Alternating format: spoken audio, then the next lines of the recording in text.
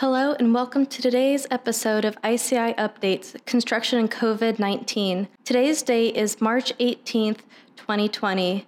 My name is Sarah Perkins, Communications Associate of ICI, and with me today is Richard Hedgecock, President of ICI. Thank you for joining me today, Richard. What's today's update?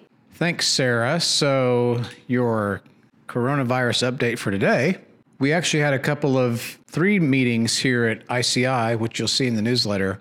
We were able to conduct them remotely and in combination with people here where we all sat apart. They all worked fairly well. It was very productive, including that was a board meeting. So one of the things that I'm hearing about today is I've gotten a couple of reports from individuals who have been contacted by project level people in NDOT district offices asking for them to answer some specific questions about how these contractors would handle coronavirus type impacts on those contracts or jobs.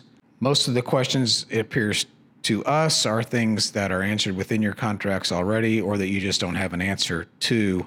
We're trying to dig into where this is coming from and why.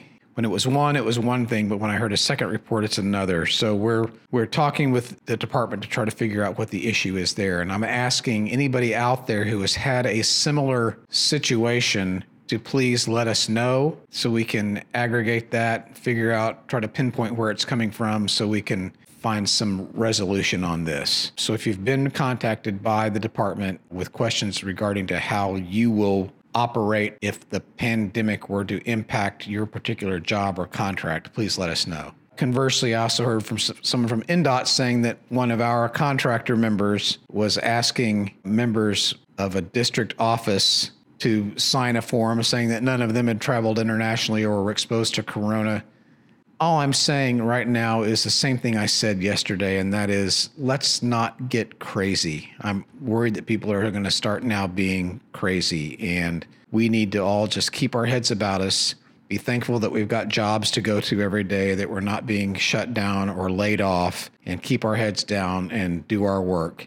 And if you hear these sorts of stories, please let us know so that we can work with the department and try to make this stuff go away if we can, or at least make it more amenable. And we'll do that for you while you focus on your job. To that end, I also got a call early this afternoon from the commissioner, Joe McGinnis, who is now setting up a once or twice a week group phone call with what they're calling their stakeholders, which would be ourselves, ACEC, and the Truckers Association. And probably others will be added in as we go, but this is where we're starting. And the purpose of these phone calls once or twice a week are to field these sort of questions and these sort of issues. What are we hearing? What are we seeing? How can we be working better together to deliver what we need to be delivering? So again, if you have questions of the department on how to proceed on things, know that we're having regular communication with them and we can take those questions for you. These regular meetings, if not just offline in a one-on-one, which believe me, we've been doing a lot of also. So I know a lot of people are wondering how this all affects ICI. Can you speak to that?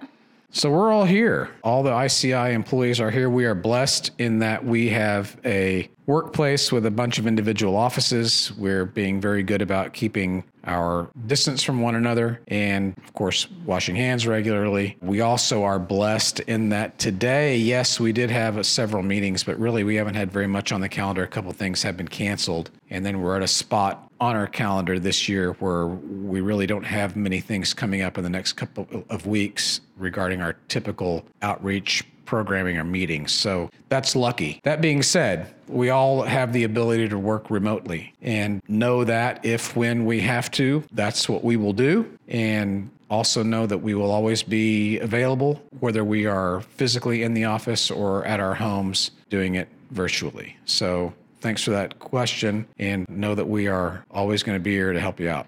Thank you so much for that update, Richard. Join us tomorrow for another update in construction and COVID-19. Stay safe out there and stay healthy.